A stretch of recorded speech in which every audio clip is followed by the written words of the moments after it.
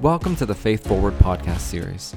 Faith Forward is a grassroots network dedicated to bringing together leaders of ministry with children, youth, and families for collaboration, resourcing, and inspiration toward innovative theology and practice. Through this series, we'll learn from creative, forward-thinking leaders who are pushing the boundaries and reimagining what it means to follow Jesus' way of love and justice today. Join us as we instigate a revolution of hope in our world. Shine a light, don't shy away. You got more than it takes, you know. You know. Shine a light, don't hide away. You are more than you say, you know. Hi, everyone, and welcome to the Faith Forward podcast. I am joined today by Holly Allen, who is the professor of family science and Christian ministry at Lipscomb University in Nashville, Tennessee. And she is very well known across the globe as an expert in both children's Christian spiritual formation and intergenerational ministry. And she's written and edited books in both of these areas, the most recent of which is called Forming Resilient Children, the Role of Spiritual Formation for Healthy Development. And it was published by InterVarsity Press in the fall of 2021. Holly, I am so glad you're here today. It's a privilege to have you on the podcast. I'm delighted to join you. Thanks for asking me, Dave. So I mentioned that in your introduction that you've been working in a couple different related fields over the years. And this book seems to be, it's an integration of resilient studies and children's spirituality. But I also think that it's, in a lot of ways, it's an integration of your work in intergenerational ministry as well, because you have fantastic chapters that talk about what churches and families and all different communities can contribute to children and the formation of healthy resilience. So why don't we kick things off by having you tell us how the book evolved from your work and why it matters to you so much? Bringing together of what I've been doing over the years was not the exact intention of this book, but of course, that is exactly what it's done. I've had maybe 3 paradigm changes over my lifetime in working with children in church settings. The first was the original one. I began teaching children when I was 11 years old. My church let me teach a kindergarten class for VBS in the summer, and I thoroughly loved it. Mm-hmm. And I've just kept it up all my life. I love it. My early career was in education. I taught teacher education courses in reading disability. And so I absorbed that whole educational world, and I brought whatever I was learning in that world directly into my Sunday school classes, into my children's church, mostly based around developmental principles and teaching and learning principles, pedagogical principles. And They weren't bad ideas. It's just that wasn't the main focus of what we were doing. I didn't know it at the time. But I was using all the bells and whistles of education to teach the Bible. And though I think I did a good job of teaching the Bible, it took a long time for me to begin to realize that that was actually not my ultimate purpose. I think teaching the Bible is important, and it is part of getting to the ultimate purpose, but I didn't know that at the time. Right. So I began to see things differently in the 1990s when I was part of a church that met in intergenerational small groups on Sunday evenings. And it just changed my understanding of Christian education and formation for children and adults. I began to observe and experience wonderful benefits of gathering together. I had always been in age-segregated settings in my teaching, but I began to see how having all the ages together just grew us up. We grew each other up. Yeah. And the key pieces of this deep sense of belonging that children and all of us experience, that we began to develop relationships across all the ages. Our identity was being grounded in the body of Christ. And along the way, as I was seeing the importance of all the ages coming together, I was moving away from faith development, which I still think is hugely important, to spiritual development, which is broader. Right. Yeah, it's broader. Now, it includes faith development, which is what I would say, helping children come to a specific faith in Yahweh God, beliefs about that God and what that calls them to do in their life, toward a spirituality, which is broader. This is more full orbed. It's not grounded so much in development and pedagogy, but in relationship with God and with others and self. So that was enormous for me. The intergenerational piece was the first paradigm change, which led then toward this new understanding that actually what we're about is helping children come to know God, come to know themselves, come to know others. And I think, of course, intergenerational settings are really good for that. So those were the two first big paradigm changes. Right. And then the third happens with the resilience work. So we can move on to that if you'd like. Right, right. Well, one of the things I love about your work consistently, and something that you do in this book as well, is that you rely a lot on stories, stories that you pick up in your qualitative research that you do, but also stories of people stories of your own experiences. And I love that, like, for example, in your intergenerational work, you talk a lot about that community that you just told us about in the 90s. And that was when you had children, young children as well. And so you could see the direct and experience the direct benefits both to them and to you. And so to all members of your family as you were engaged in that intentional intergenerational community. And then the theoretical work you do kind of builds out of that. And I love that it's not this theory to practice model, but it's this true integration of, our theory informs our practice, but you're modeling and demonstrating well how sometimes our practice precedes our theories, and we experience something and then build out, what's actually going on here in what's been happening.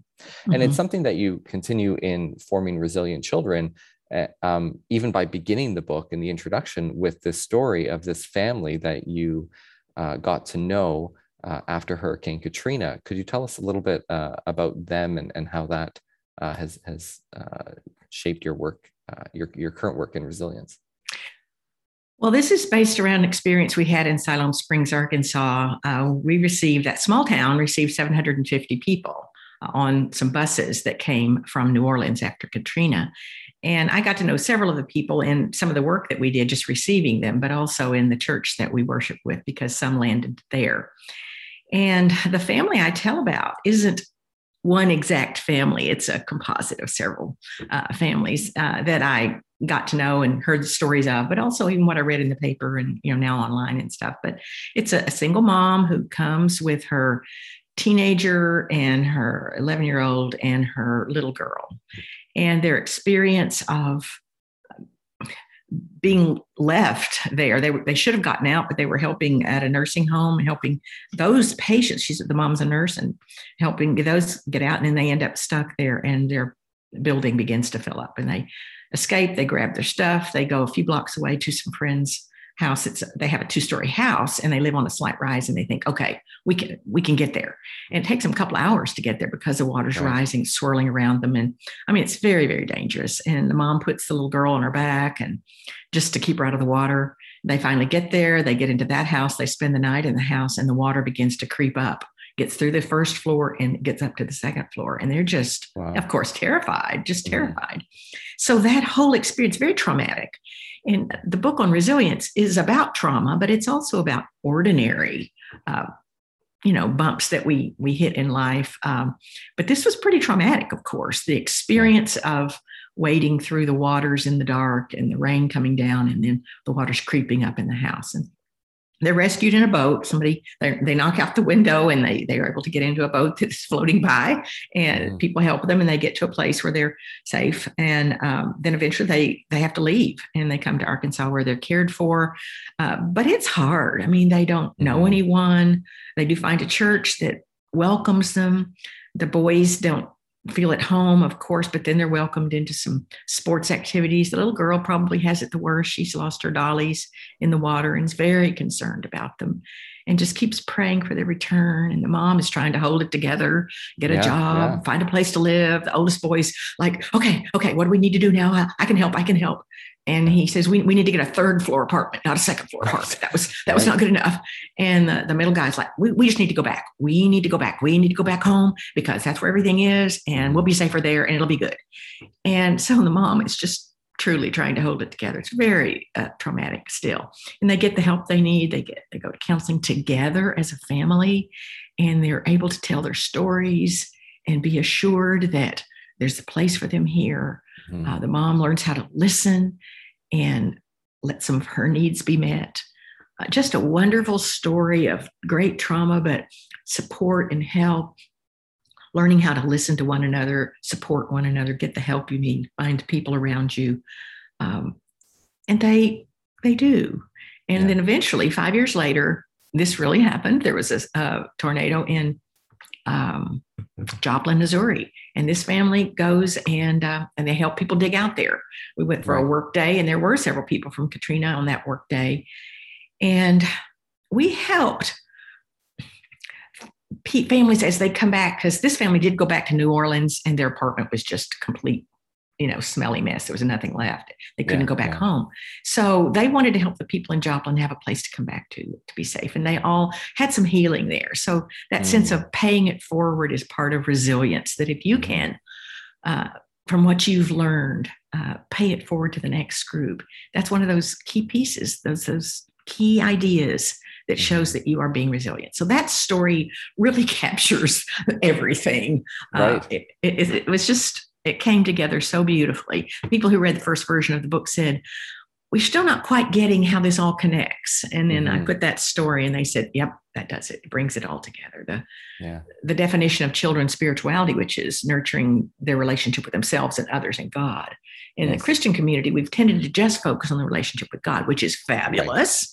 Right. But that I'm a person, I have needs, my voice needs to be heard as part of it. God says, love the Lord your God with all your heart, soul, mind, and strength, and your neighbor as yourself. And so helping kids have that voice is part of spirituality, but it's also part of resilience. All the resilience literature says that relationships, let's see, one person says relationships are at the heart of resilience, and they just are. So nurturing the child's relationship with self and others and with God builds that foundation. All of those things build the foundations that yield and that foster and that nurture resilience. So those are that all of those things came together in that story. Yeah, it's there's so much in that story and how you told it that it makes me think, we could go on for hours about this.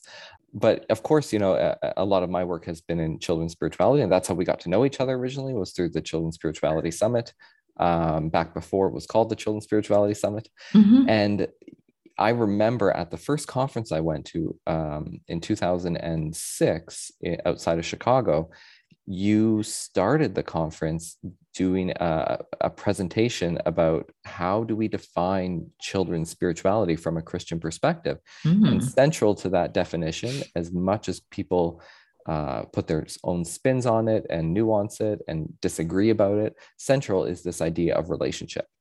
Absolutely. And so it's brilliant that you're saying, central to resilience theory is also relationship. So it's almost like these are natural friends that have until your book, rarely crossed paths, even though they've been right there waiting for us to do that.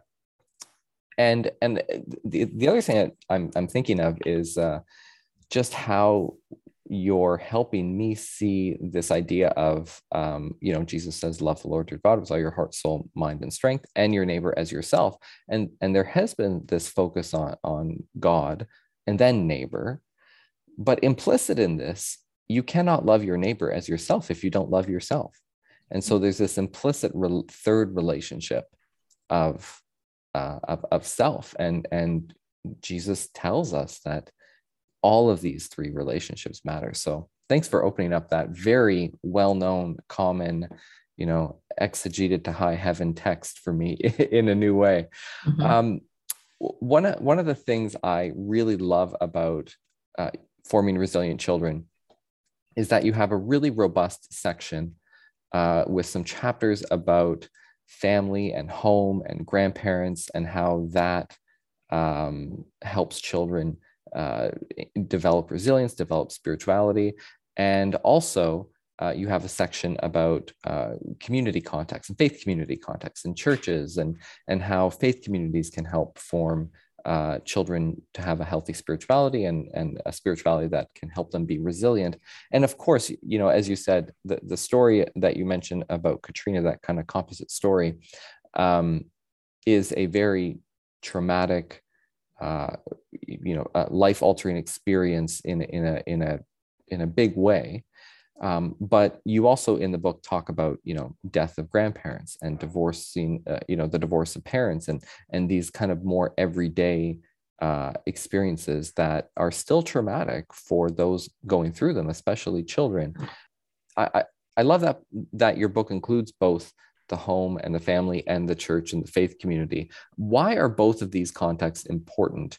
And how do you think they work together for the sake of healthy children's spiritual formation and resilience? When I began looking at the protective factors, what led me to look at the protective factors that lead to resilience, I was doing it because I was teaching a course on nurturing children spiritually, and we began working with after-school programs with children with specific populations. We worked with refugee children one year. And so every child that we worked with had gone through trauma. They had fled their countries. They had come to the United States, learning a new language and all that. I began reading the resilience literature for that population. Another year, we worked with children whose parents were incarcerated, and I read the resilience literature for that population. Another year, we worked in a lower socioeconomic place in Nashville, after-school program. So I read the resilience literature on kids in poverty and generational poverty. And I had this, aha moment. Oh my goodness, these overlap so completely with children's spirituality. And the first thing they say, a big protective factor is parents, capable parents who carry the weight in big traumas and little traumas, running out of gas or Katrina. Parents need to carry the weight. And I've been speaking on this just lately. And afterwards, every time I've spoken on this, I've had a parent come up and say, oh, our house burned down and about 4 years ago, and I was so wrapped up in it, I don't think I was there for my children.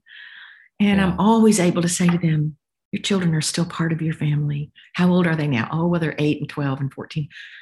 You can pick right up right now, because that was hard then, but it's still hard now. You can process with them right now where they are. And at some point, if you need to say you're sorry that you were overwhelmed at the time, say that.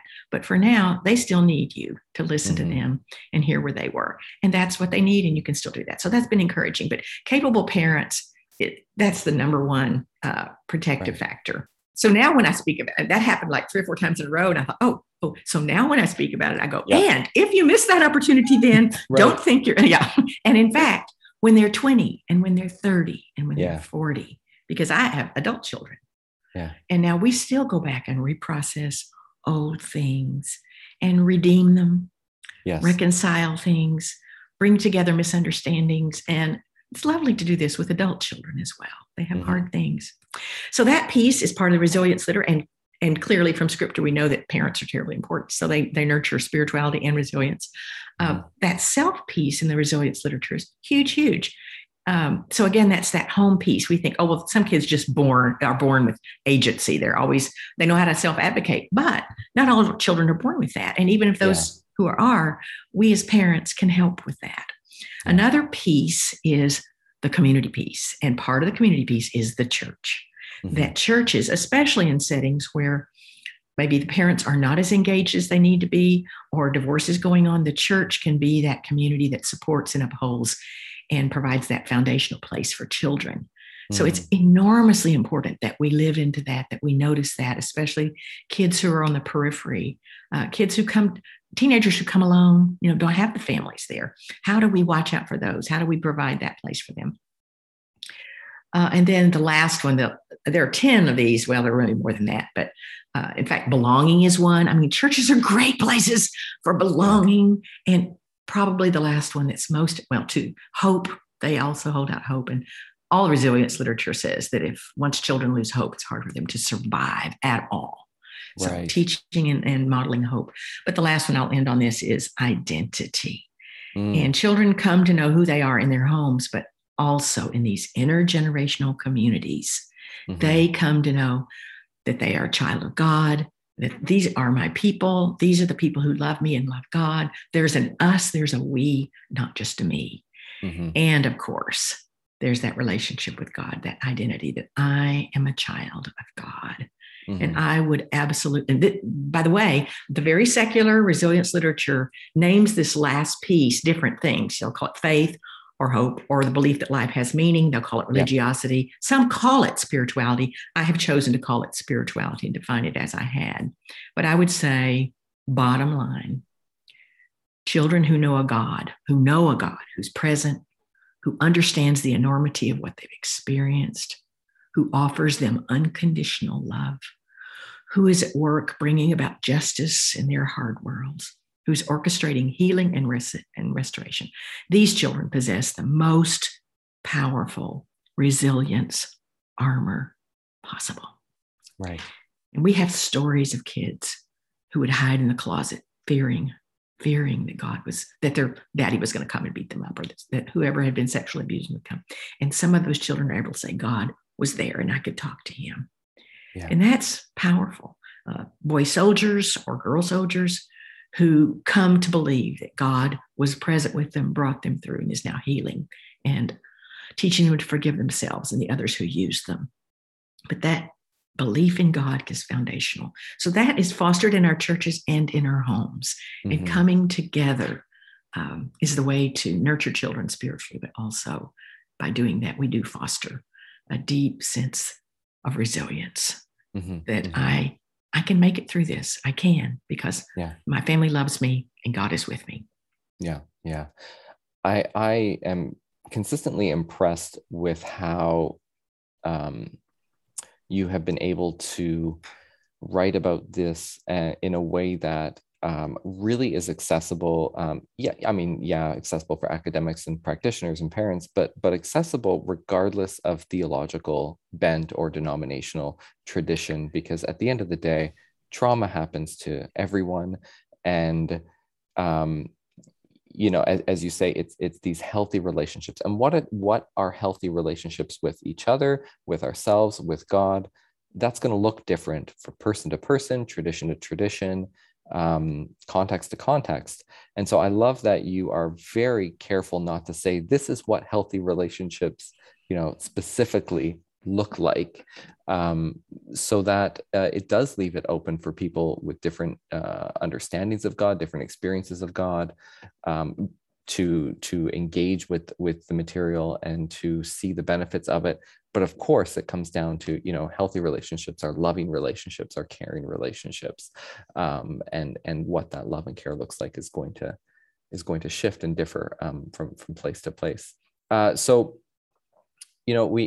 the book came out in the fall of last year of 2021. I know how the publication process takes a while, and so I'm sure as the book was moving through the publication process, we had the COVID-19 pandemic that we're still experiencing now, ongoing climate change and emergencies and related to climate change.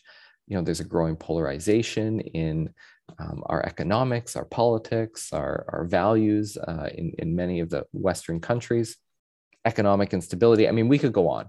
There's so many huge challenges facing the world, and these challenges affect and sometimes are compounded by the smaller challenges, the individual challenges that families and children face, right? Things like abuse, individual loss.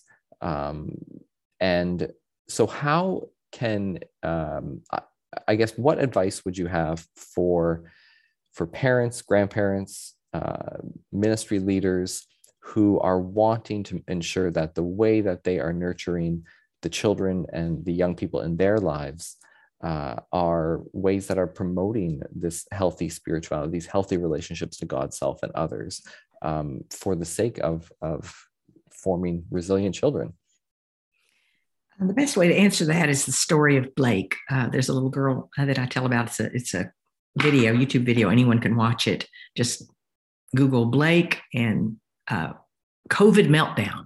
And this little 4-year-old girl is just talking about, this is in July of 2020. So wow, everything has basically, life has stopped. And Yeah. she's whining, crying, and just like everything is shut down. The McDonald's is shut down, and the ice cream truck, and my favorite water park. And the only thing that's open is nothing. And her parents are, videotaping this, and it's not, it's so wonderful. You think it's staged, but it's not. And they listen to her, and they say, we know it's hard. Yeah. Listening to your children, even though, you and I know that the water park shutting down is not the end of the world.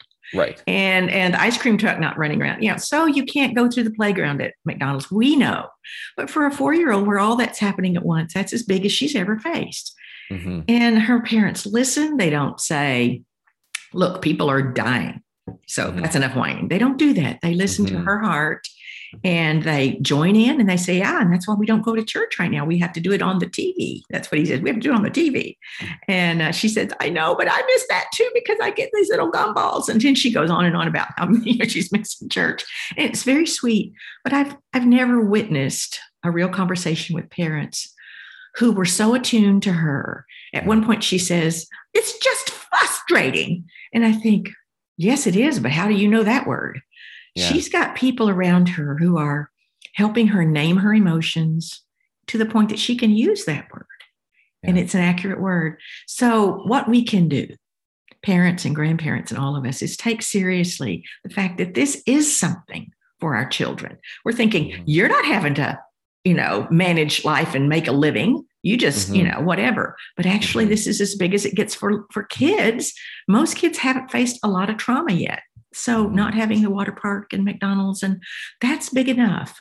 I said it in the book, and this is before I realized it, that I said there are two kinds of kids, basically: those who've already hit some bumps in life, and those whose lives have been good enough. Good enough parents, good enough churches, good enough schools. Life's gone swimmingly.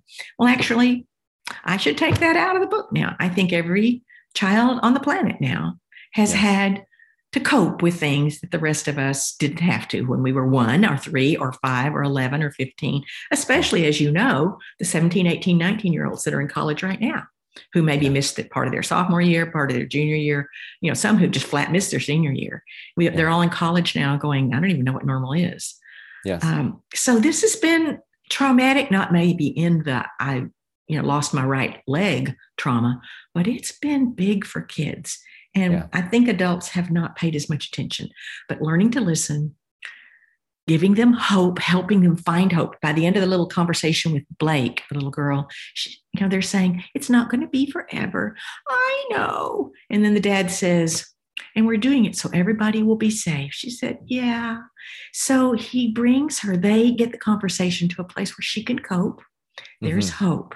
And as you know, when you work with children, things can seem completely out of control. And then with some gentle listening and a little bit of redirecting, things can come back to a manageable space. Yeah. That's part of spirituality, but it's part of resilience as well. We're modeling for them, carrying the weight, but that they matter and that God is here with us, that he is part of this, even in the hardest circumstance. When a grandfather or grandmother dies of COVID, where was God? And you can say, he's right here. Yeah. He is right here. He sees your tears. He knows that this hurts you.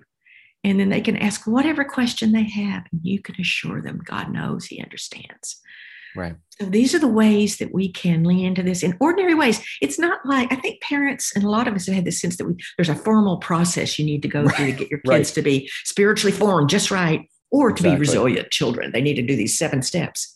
Yeah. These are ordinary ways. And perhaps the biggest purpose I had in writing this was to help parents see that these ordinary conversations are part of it. They're the intimate part of what goes into building spiritual relationships with our children, and for arming them with what they're going to need to face the next bump and the next bump and the next bump. Yeah. And these are lessons for all of us. I give maybe 25 different things in the book, ordinary ways. Yes. With our children that you don't preface by saying, now we're going to learn about Jesus, or now we are going to learn to be resilient. That's not, that's what's happening, but you don't have to name it that. It's part of those relational pieces. So it's the ordinariness of it and that I think is important. Well, Holly, thank you so much for your time. Thank you for unpacking this really important book that you have written. If you are listening and you want to know more, I highly recommend you pick up a copy of Forming Resilient Children. I liked it so much that you'll find me on the back cover with an endorsement. And so it was an honor to be able to read it early and provide some glowing words about just how important and how needed this is right now more than ever. Where's the best place, other than the book, for folks to learn about some of the work that you're doing and work on resilience and children? Well, I've done about 15 podcasts. I guess you can say podcast Holly Allen, Forming Resilient Children, and see what comes up. So awesome. There are several out there, and they often take a particular bent, either on parents or on grandparents or on Christian organizations or on churches or on trauma or on non-Christian settings. Because I have a couple of chapters that lean into what do we mean when we nurture children in settings where we can't talk about God and Jesus, like in public schools. Some people want to focus there. So you can put all that in there and see what you find. Awesome. You can kind of choose your own adventure. Well, thank you for adding us to for adding Faith Forward to the podcast tour. Thank you, Dave. Thanks for having me.